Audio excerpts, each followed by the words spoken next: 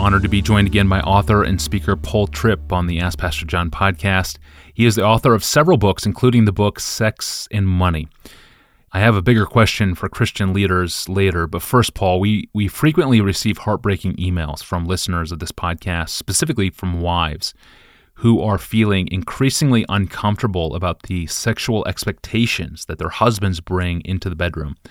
Not all, but many of these women recognize this as the influence of pornography on the men, pushing husbands to expect increasingly lurid acts from their wives. So what would you say to women in this situation? And what would you say to the men as well?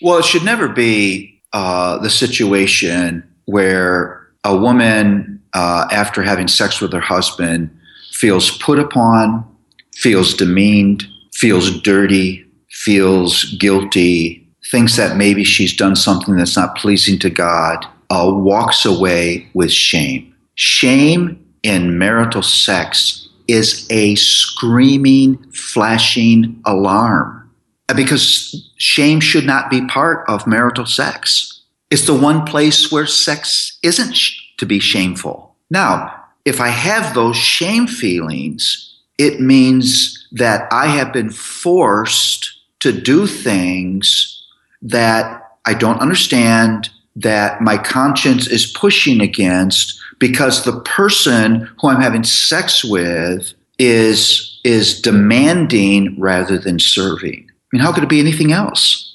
So I'm pushed to places that I'm not comfortable in. And that is clearly what's going on there. Now, to the men, I would say this.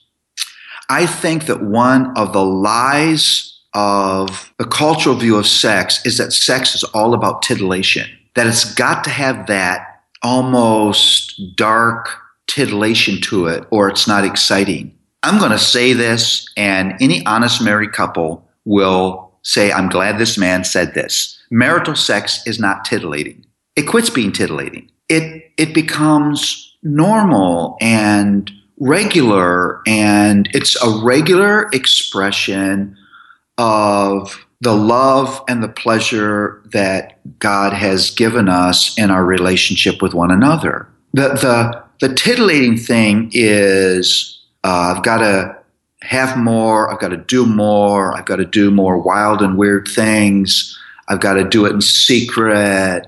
All that stuff, I don't think is fundamentally what God meant sex to be. It's this regular expression of exciting physical love and pleasure between people who know themselves well and who are doing this together, who are seeking to please and to serve one another, and they end the act feeling loved by God, loved by one another, satisfied and thankful, not guilty and shamed or mad because you wouldn't do what I want you to do.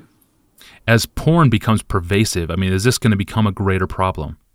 But here's what I would say about that. Absolutely. But it's not first a pornography problem. It's an ownership of my pleasure problem that makes pornography a problem. So if I own my pleasure, then I'm going to keep looking for things that give me more pleasure regardless of what it means to the other person. So if I get pleasure wrong, again, I weaken my defenses against pornography and the demandingness that I carry into the marital bed.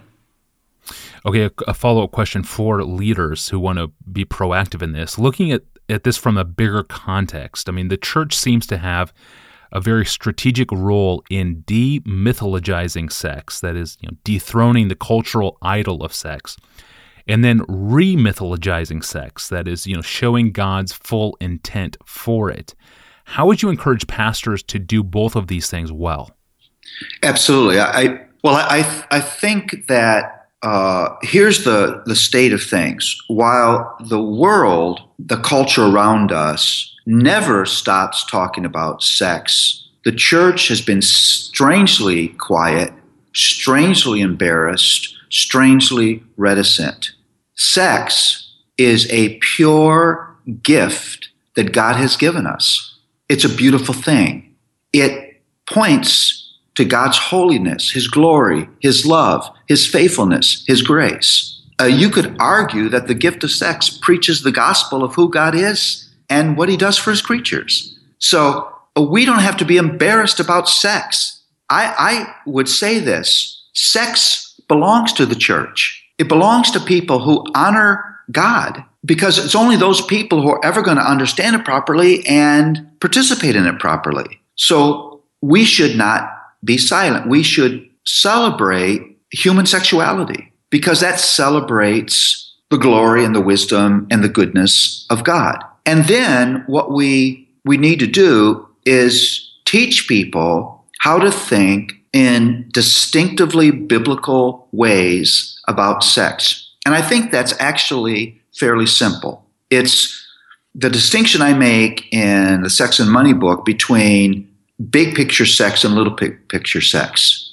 What the culture does is isolate sex as a thing unto itself. Sex is sex, end of story. It's not necessarily connected to anything but my pleasure. That's heinously unbiblical view of sex. Sex is connected to everything. It's connected to the doctrine of creation. God created sex. He owns sex. It's connected to the authority of God. God has the right to tell us what to do in sex. It's connected to the nature of the fallen world and the surprise that this area gets distorted and bent and twisted. It's connected to my relationship with people. I'm called to love my neighbor as myself. Sex is never an unrelational thing. It's always about relationship. So there's all these chords that connect sex to bigger, larger things. And when it's pulled by all those chords, it lives in the middle where it's supposed to live. And what we need to do is we need to connect all those chords for God's people in good preaching and good teaching, because once you understand that, it's impossible for you to think of sex in isolation anymore. Thank you, Paul. That's Paul Tripp, the author of the book Sex and Money. You should check it out. It's a very helpful book. And you can get everything you want to know about this podcast at our landing page. Go to desiringgod.org/Ask Pastor John. I'm your host, Tony Reinke. We'll be back tomorrow with guest Paul Tripp.